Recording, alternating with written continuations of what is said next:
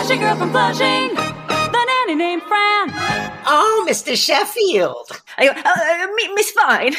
Hello, everyone. Welcome to Oh, Mr. Sheffield. It's a podcast that you're listening to that's a recap of The Nanny, a sitcom from the 90s starring Fran Drescher. I am your co-host, Sean DiPasquale, here with Doria Sheffield. And this week we are talking about Season 3, Episode 17, The Grandmas.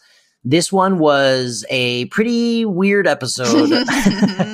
Directed by Dorothy Lyman, the great Dorothy Lyman, of course, and written by Karen Lucas. This is a new name to me. Have you heard Karen Lucas? For some reason, I thought it was written by like the three regulars. I must have misread that on IMDb. Karen Lucas wrote it. She, it looks like The Nanny was actually her first big show. And then she went on to write Shasta McNasty, which is a very little known show, but was hilariously terrible. So this actually gives me some relief because I love this show, but I did not love this episode. And when I saw that it was like my three favorites who wrote it, I was like a little confused, honestly. No, they always get credited. If you look at writing credits for every episode, it always gives Cernan and Fraser developed by credit and Jacobson and Drescher created by credit. And then there's usually a third line for written by. Oh, okay. That makes a lot of sense to me because this real quick, this is the episode where Fran declares that the Sheffield household is in a rut and is too predictable, and also simultaneously finds out that her parents are getting a divorce. So there was a lot happening, and some things were very funny, but overall, I felt a couple things kind of made me cringe, and a couple things kind of made me feel like, forced conflict, and also very like, ho-hum, like this is a sitcom episode, which I don't usually feel like when I watch the show. So why don't let's change things up like slightly. Why don't we do like a quick run through of what this episode was, and then we can talk, because I also had like a lot of issues with this episode, and then we can sort of like talk about reactions and then go into like favorite lines and that kind of stuff. Yeah. It's so funny you said that because I had the same exact instinct where I'm like, I don't really need to go through this like beat by beat like we normally do. Because and it's also there's not it's weird. There's a lot, but also no substance to any of it. So it's just like stuff is happening. There's no real like substance behind any of it. And it does feel, I 100% agree. This feels the most sitcom-y, because of the forced nature of all of the problems. Yeah. I wouldn't be surprised if like a lot of fans of the show, like, you know how you're like, oh, I remember this episode or this episode's my favorite. If a lot of them are like, oh yeah, I don't really remember that episode. But so it just, it starts with Fran coming down to breakfast. It's a Monday morning. And she kind of out of nowhere is like, oh, everything is so predictable in this house. We always do the exact same thing. Like Niles says this, Miss Babcock comes in and she says this, and you wear that tie, Mr. Sheffield. We're in a rut. And he, there was one funny beat where actually when the doorbell rings, Niles leaves and she's basically like, that's going to be Miss Babcock. And, Niles is going to open the door, insult her. And then, she's going to get back at him for insulting her. And right as she says that, we hear this loud yelp from the other side of the house. And then Niles hobbles in and goes, Miss Babcock has arrived. Because she clearly like punched him in the stomach or something. So like, that's how we open things up. And then we come back from the opening credits and it's later that day, but after school, and Fran's talking to Gracie, or actually talking to Maggie in the kitchen. And then Gracie comes in and Gracie says that she has a play date the next day, but she doesn't want Fran to come because she's, quote, old enough to go to a play date alone now. And it's also kind of embarrassing having her nanny come and watch her. And I was like, the few things that I took note of in this episode, like, weren't even really like the focus of the episode, but I was like, wow, Gracie really is older now. And she's also a lot more normal. Like she's clearly transitioned out of that like difficult emotional period she was having, which makes a lot of sense. It's been 3 years and Fran has been there to guide her for 3 years. And we also get confirmation that she's 10 now. And So she says that.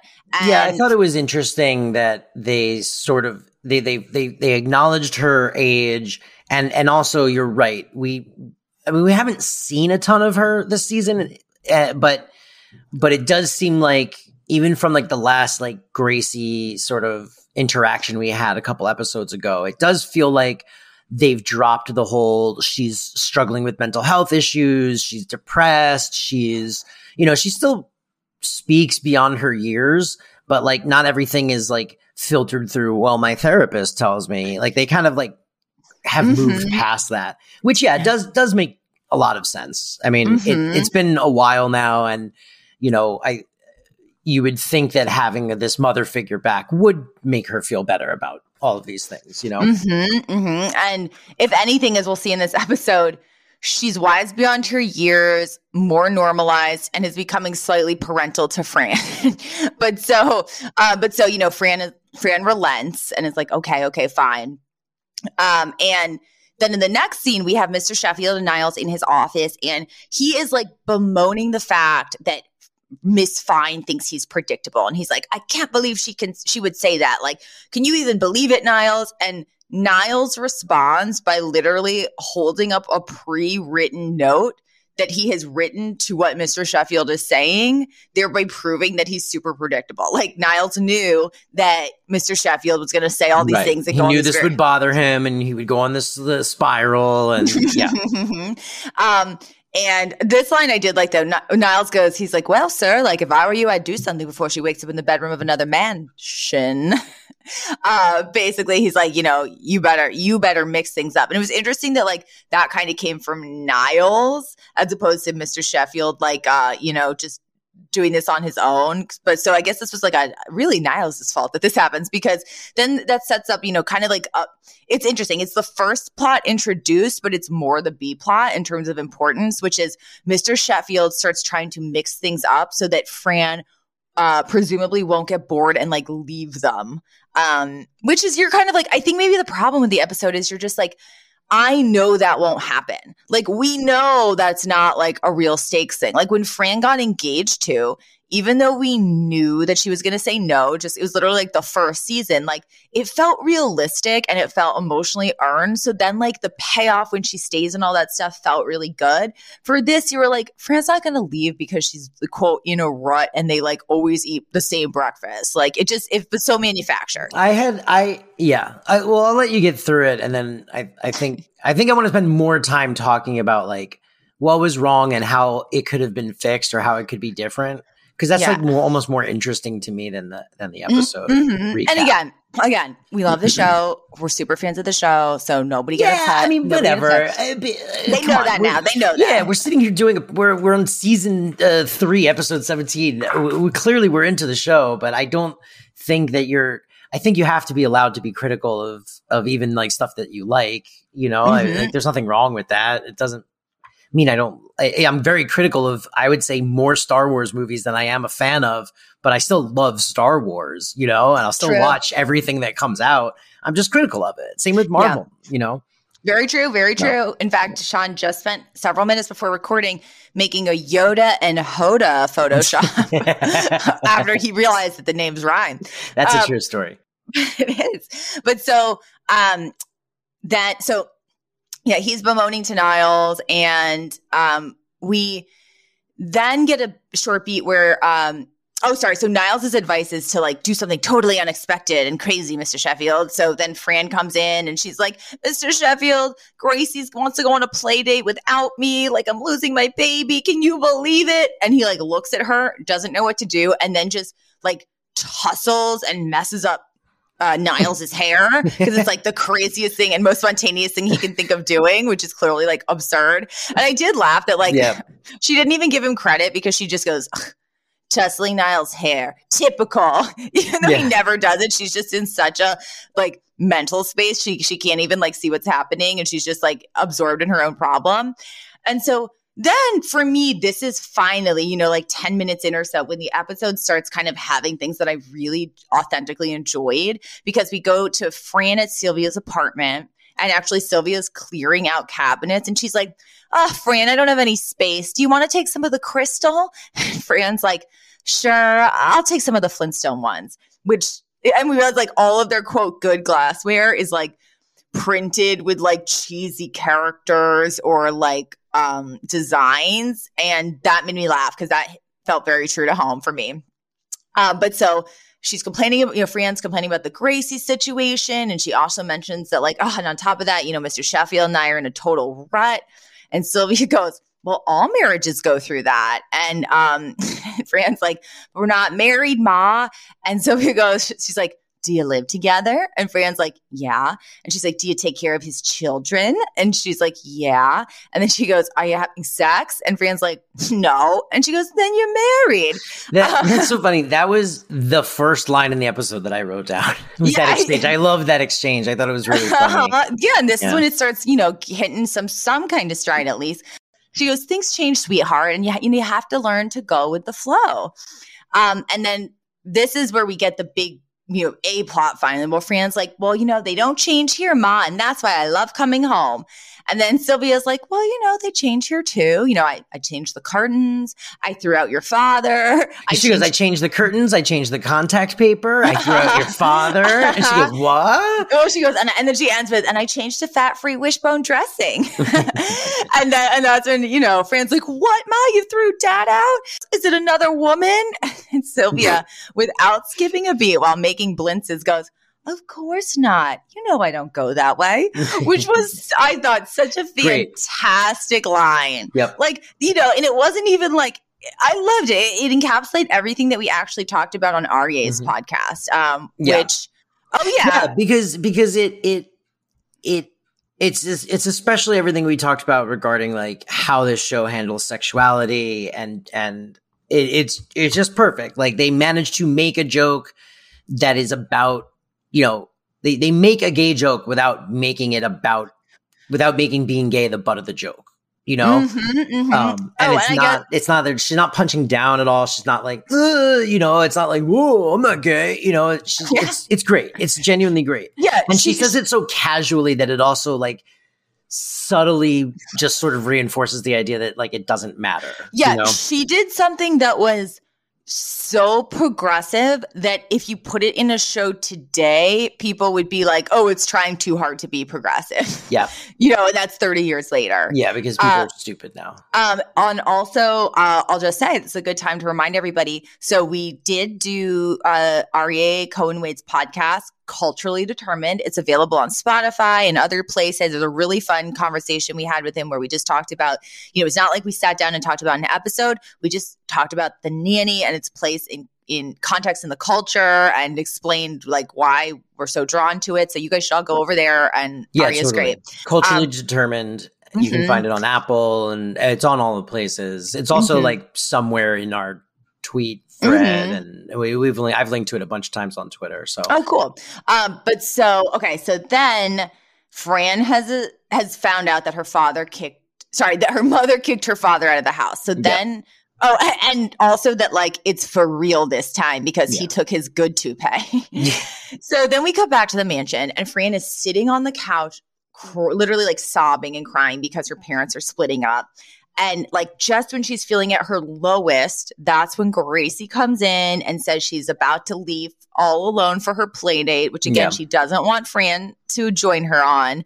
And so now Fran's like even more distraught, even though Gracie's literally just going across the street. And this did make me laugh because she's like, well, okay, well, look both ways and do this and that. And she's like, and don't touch the toilet seat, which is just so my family, like not trusting anybody else's hygiene or sanitation practices.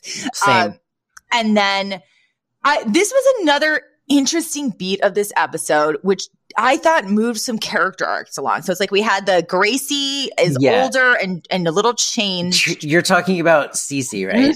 Yeah. And we have a really, really revealing line that's kind of just dropped in the middle of the scene and never referred to again. But and a specific kind of a evolution of a dynamic, which was interesting. So Cece comes in and Fran is still crying.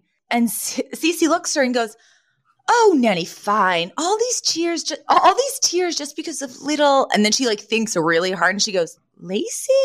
And I just had the note that she plays it like she's just really struggling hard to remember Gracie's name. And it was really, really funny and like landed so well. And then, Fran's like, well, it's not just that. My parents are splitting up.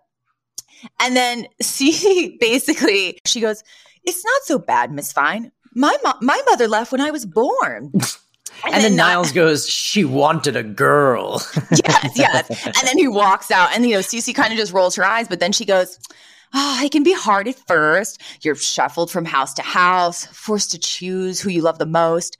And then they try to buy your love, giving you more and more until you have everything you ever wanted. Oh, life can be sweet, Nanny Fine. Embrace divorce. And then she like literally pats her on the back and walks into the other room. And I was like, first of all, it's funny because like more insight into like why Cece is the way she is. Yeah. But also, she was authentically trying to cheer Fran up in her own way. Mm-hmm. So they really like have passed that hump of enemies.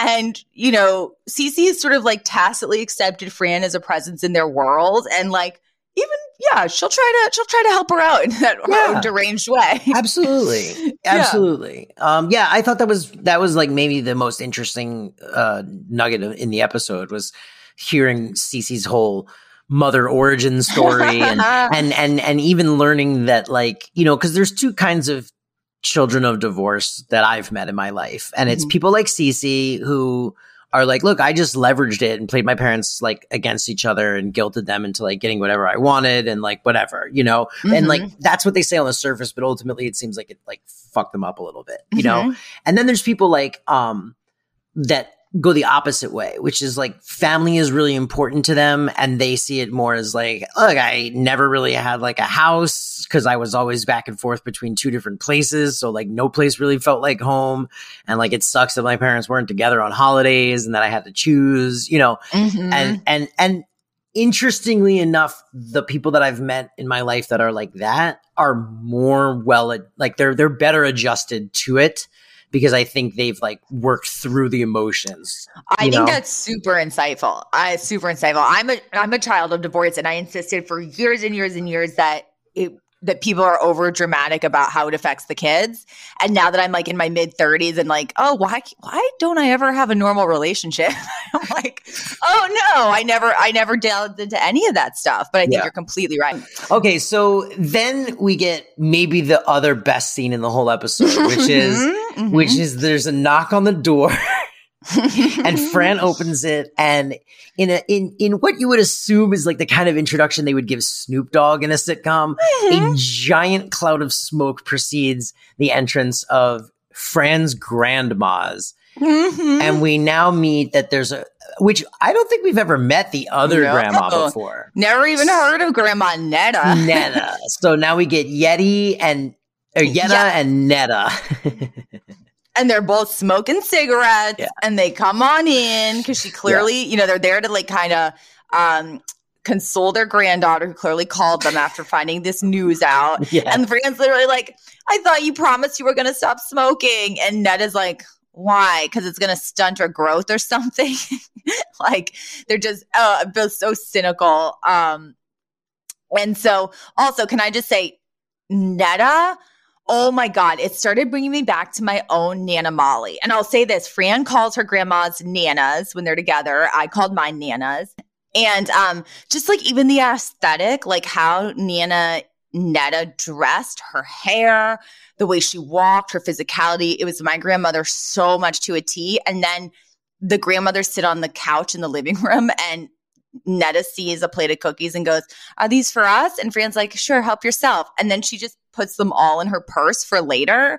And I felt like so seen and safe. I loved it. Yeah, I thought that was so good. Because my grandmother, Depression era baby, to her credit, literally any way that you could cut like half a cent off your expenses somehow by like taking the free shampoo from the hotel, or if they gave you 2 free cookies and you only wanted one, you would of course take 2 because then you would put one in the freezer so you'd have it later. Like, so many things in their house were like products of that type of lifestyle.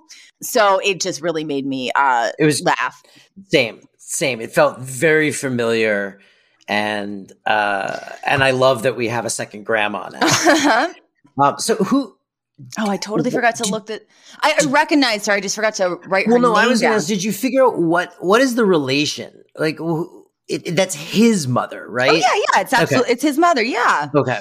Yeah, because so then, Fran's like, well, can you help me get them back together? And they're not helpful at all because Yetta, who is Sylvia's mom, goes, the best thing, she ever did was leave him.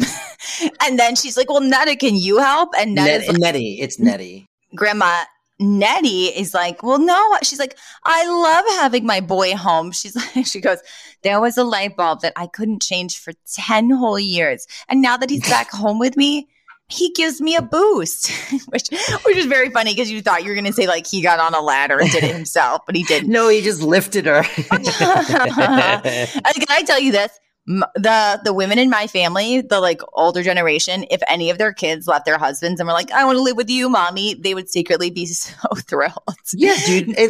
If I called my mom tomorrow to be like, Elizabeth and I broke up and I'm moving home, she would be secretly so happy. She would say like, I'm so upset for you. I know this must be so sad and hard for you and you loved her. But like inside, my mom would be like, yeah, he's coming. My boy's coming home. Oh, yeah. I think I'm not alone.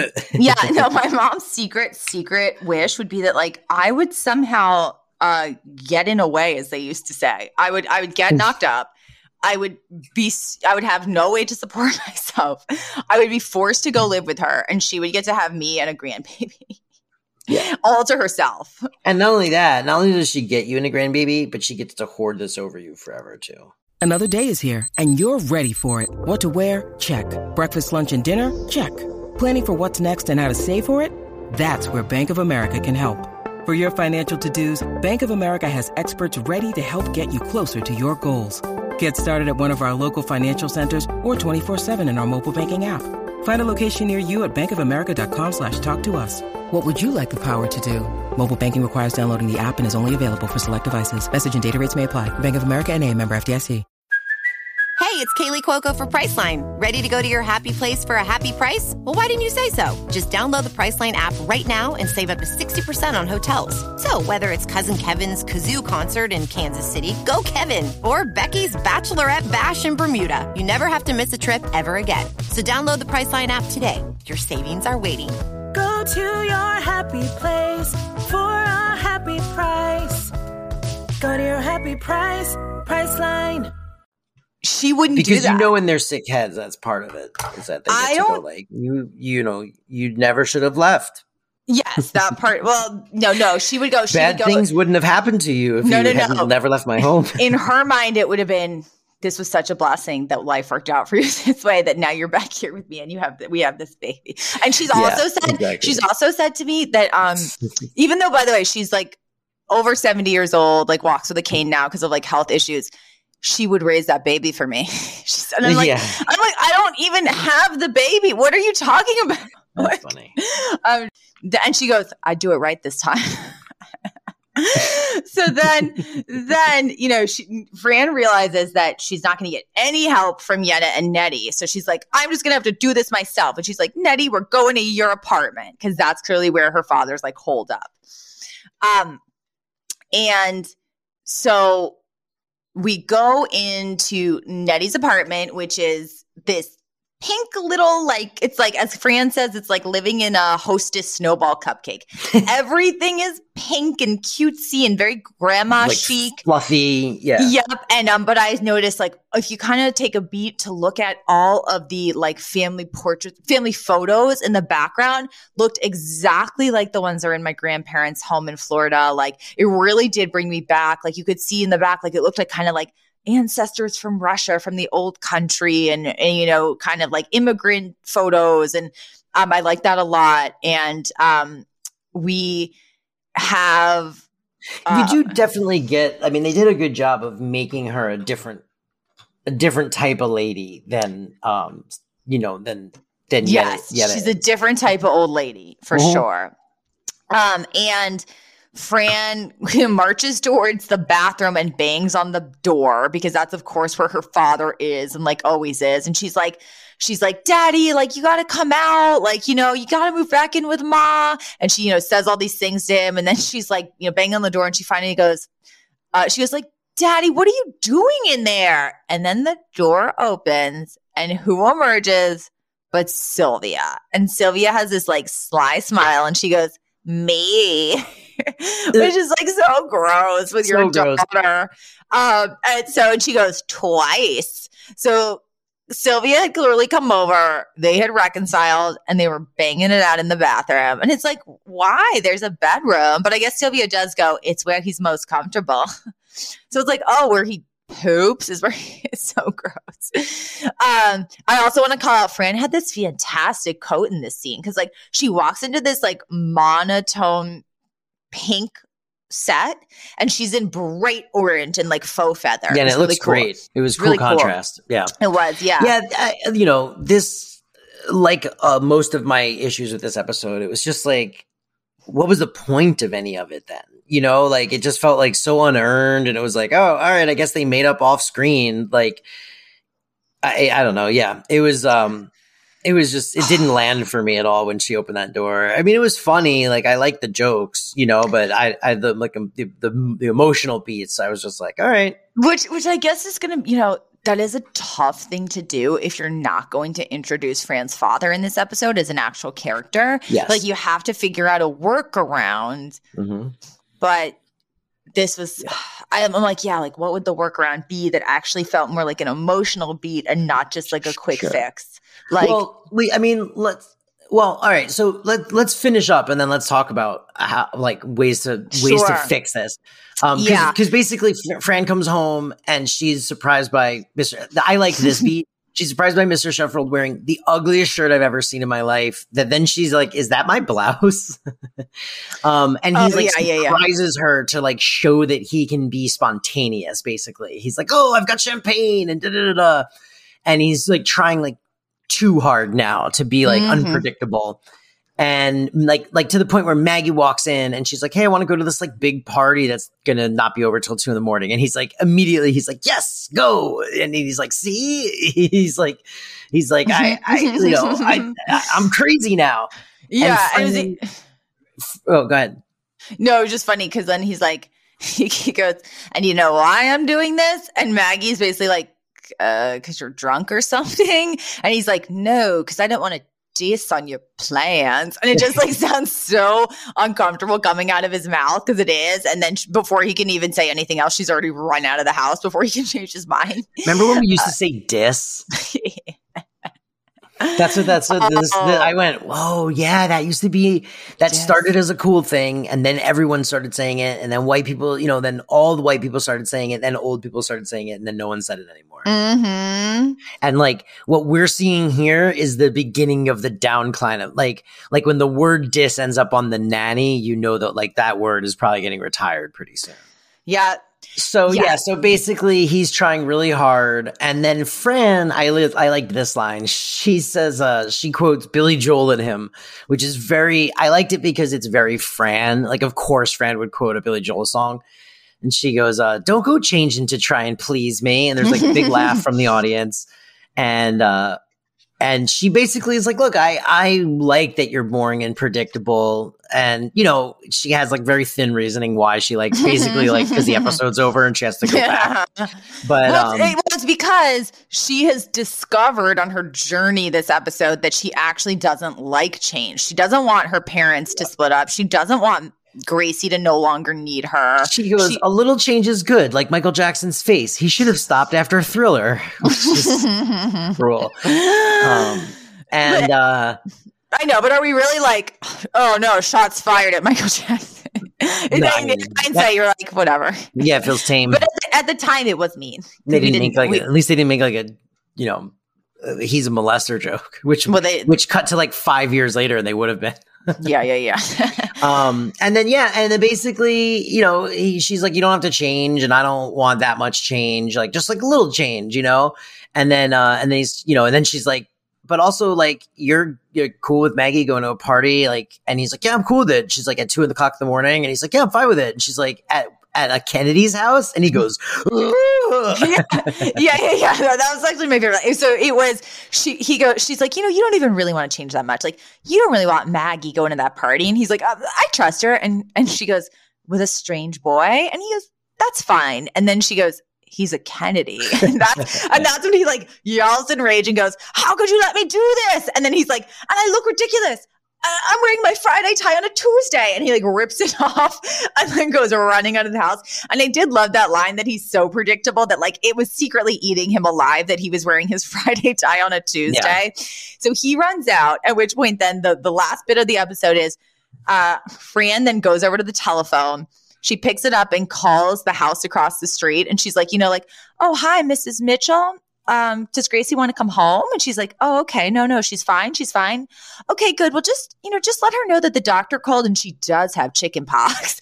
And then she's like, oh, you want me to come get her? Okay. So she's just sabotaged Gracie's play days so that Gracie will come home and be with her again, which is, I was like, wow, she's really become a Jewish mother. And she's literally like, I'm coming, baby. And I thought that was adorable, actually. And that's the whole episode. So there was some highs, there was some lows. So yeah, look. So here's my feeling on this is the two biggest dings against the episode is that the whole Rut storyline and the divorce storyline both feel very forced, and there's no like build up to it, and like to either one of those things.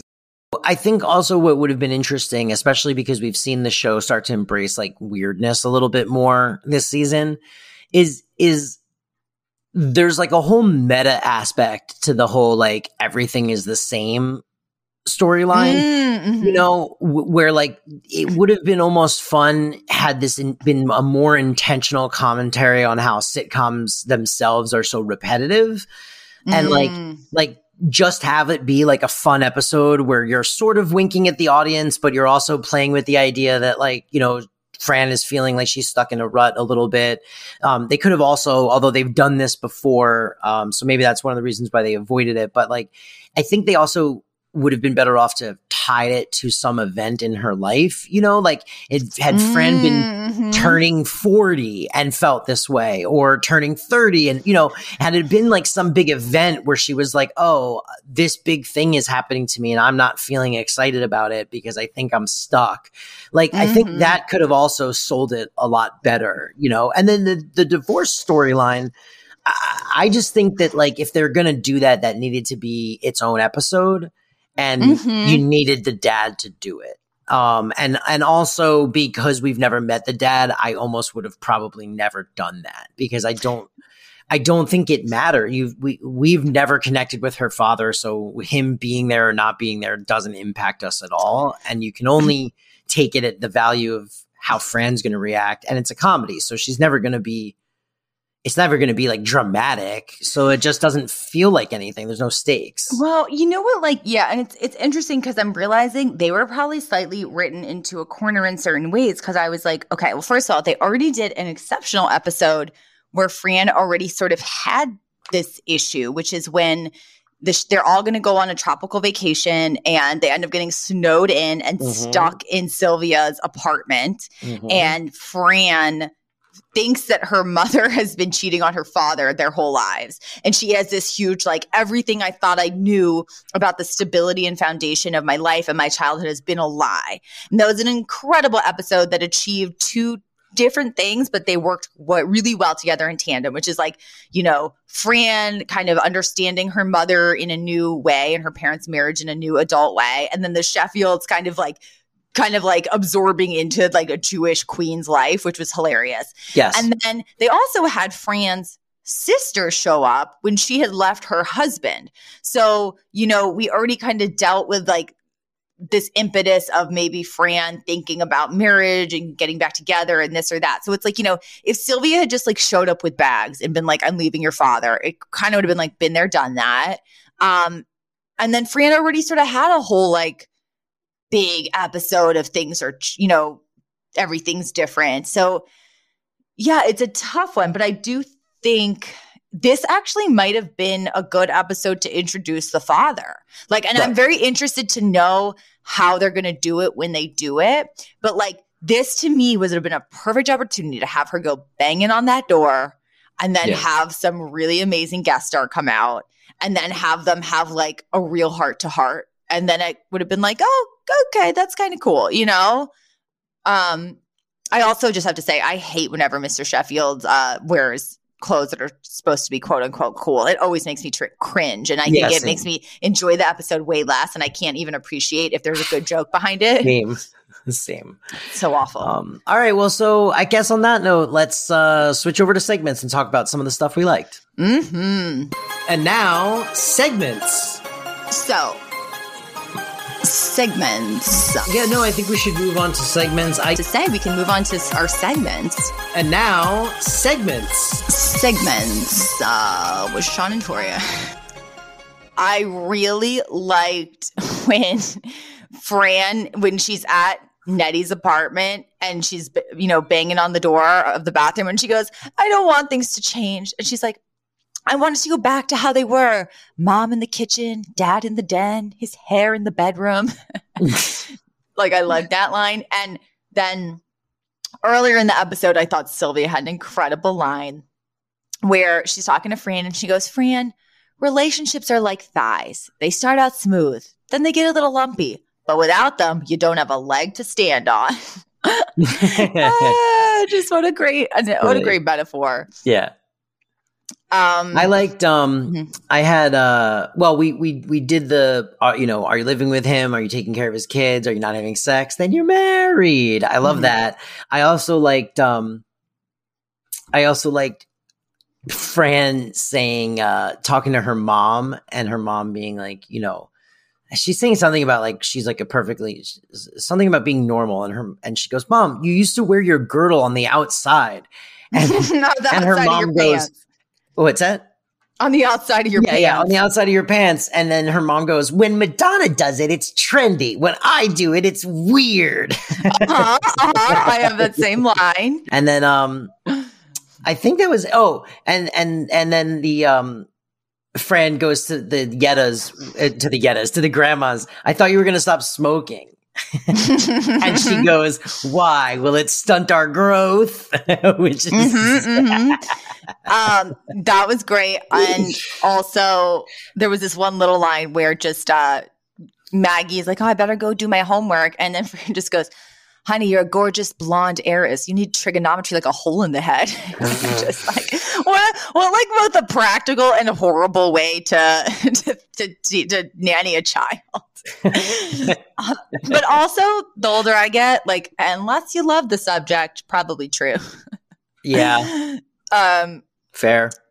Then, okay, I think that's it for my favorite lines because we said a lot. Oh, I did like when Fran's talking to Niles and she goes, my parents can't split up. No one in my family has ever gotten a divorce. And Niles goes, well, what about your sister and her husband? And Fran goes, no, they're just miserable. As if that's better. Yeah. Which is how so many people really think. Yep. It's like, oh, I'd rather them be miserable than get a divorce. Yeah. It's so weird. It's so weird that's the mentality is like, well, you know, just suffer through it. Suffer and be unhappy, you ungrateful pieces. Like you made your bed. Yeah. Yiddish. We had blintzes in this episode, and blintz is it's Yiddish. It's a rolled filled pancake of Ashkenazi Jewish origin. It's similar to a crepe or like a Russian blini. I don't know, blini. And they're delicious, and you can have savory ones. You can have blueberry ones. Oh, they're so good. I wish I had one right now. I love blintzes so much. I like the sweet ones, and then I usually add a little bit of sour cream. Oh, yeah. It's sweet and it's savory. And you've got ones that actually are cheese blintzes, which sometimes have some fruit in them. God, or you can do like my grandma used to do cheese blintzes, and then she would serve them with a side of like blueberry pie filling. Yeah. That's how you do it. I wish I was at a New York deli right now. Me too. Coffee and all that stuff. Do you want to, after this, you want to go meet it at the deli? What's that deli here? The one deli they have. Oh, I never went. Cantors. That's what I was thinking of. Cantors. Yeah, let's go to Cantors. Like, you want to meet me at Cantors? I kind of want to go to Cantors. I want to go. So, okay. For Nanny trivia, are you ready for this? This is a good one. Okay. I'm really excited for this one. Did you know that Renee Taylor, aka Sylvia Fine, was nominated for an Oscar for screenwriting? Whoa. Whoa. This made me love this woman so much. Okay. So much more, I should say. Yeah. So she and her late husband, Joseph Bologna, who I believe appeared in the show. Okay. Joey Bologna. I think you made that same joke about a year ago when we brought him up. That tracks. They co-wrote the Broadway hit comedy Lovers and Other Strangers, which is already a hilarious name. It's very Woody Allen-esque. And then they received an Oscar nomination for writing the 1970 film adaptation. This is an incredibly well-reviewed movie. It's a 1970 comedy. And the film was also nominated for Best Supporting Actor for Richard Castellano, who was in The Godfather, and also it won for Best Original Song, a song called For All We Know, which was made even more famous after the Carpenters did a cover of it. And you'll definitely recognize it when you listen to it, For All We Know. And it was Diane Keaton's film debut, who was also later in The Godfather. Wow. Oh, and man. Then I found out— I've never seen this movie. Have you seen this movie? I know, but it's okay. So the plot, it seemed fantastic in that very— I'm kind of using— Leachman's in it. Like, it's gotta be good. It was very much like, I think, a comedy of the era that they don't let you do anymore. It seemed very just based in conversations, relationships, no big driving, hook. Like, no hook that's like, here's the, concept of this. Like, two people who like are going to the moon together. And then, it's literally just like family dynamics. Everyone, there's the mom and the dad, and then they have their grown kids, and the grown kids have their marriages, and everyone has like kind of different issues that they're working through. And it just kind of all takes place over one weekend. And I think it's just, it's based on a play. So it's very dialogue heavy and very see this. Yeah. It's not online anywhere. Which sucks because the reviews were so good. Like, people were like, it was hilarious, it was smart. And the other thing it's not even like you can't even buy it digitally. You can just get a DVD of it. Yeah, and it's rare that, comedies are nominated for Oscars. So that's so cool. And then also— it's got B. Arthur in it? Oh, yeah. Yeah, it looked so good. Wow. I would love to see this. And so Renee Taylor and her husband also co-wrote and co-starred in the romantic comedy Made for Each Other in 1971. Okay. They won an Emmy for writing the 1973 TV special Acts of Love and Other Comedies. They co-wrote and co-starred in the film It Had to Be You in 1989, adapted from another play they wrote. So I didn't realize she was such a like creative force of nature and such like a, established creative in her own right. That's cool. Which is cool. She is like Fran's mom. Yeah, right. And then just, for some other background, Renee Taylor was born in the Bronx. And she worked as a comedian in the early 1960s in New York City nightclubs. Her opening act was the then unknown Barbra Streisand. And she earned notice for her portrayal of Ava Braun in Mel Brooks' The Producers. Wow. Which I didn't know. Wow. That's crazy. What a storied career. Yeah. So they got such a heavyweight in the industry that we didn't even realize when they cast her. I thought it was so cool. But it also noted that, she's still, despite her impressive 50-year resume, she's still best remembered as Sylvia Fine, though revering classic Jewish mother in Fran Drescher's The Nanny. Yeah, it's true. Okay. And so I was so excited to do that one. That's really cool. No, that's a good find. The Fran or the Cece. I said, we sort of even covered this. I'm very much the Cece, like as my experience in being a child of divorce. And I think, I don't know a ton about the timeline of your family's divorce, but I think you're more, you would have been more the Fran. Yeah. So that's it. That's the episode. If you liked the show, you should go to Oh Mr. Chef Pod on Twitter or Instagram and tell us how much you like us. But really, what's even more helpful than that is if you go to Spotify or Apple Podcasts and you give the show a 5-star review and rating, and that helps other people find it so that more people can listen to it, which would make us very happy.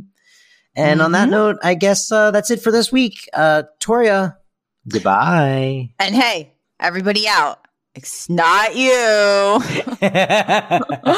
Okay, goodbye, everyone. Bye. Bye. The Flushing Girl from Flushing, the nanny named Fran. Oh, Mr. Sheffield. Miss Fine.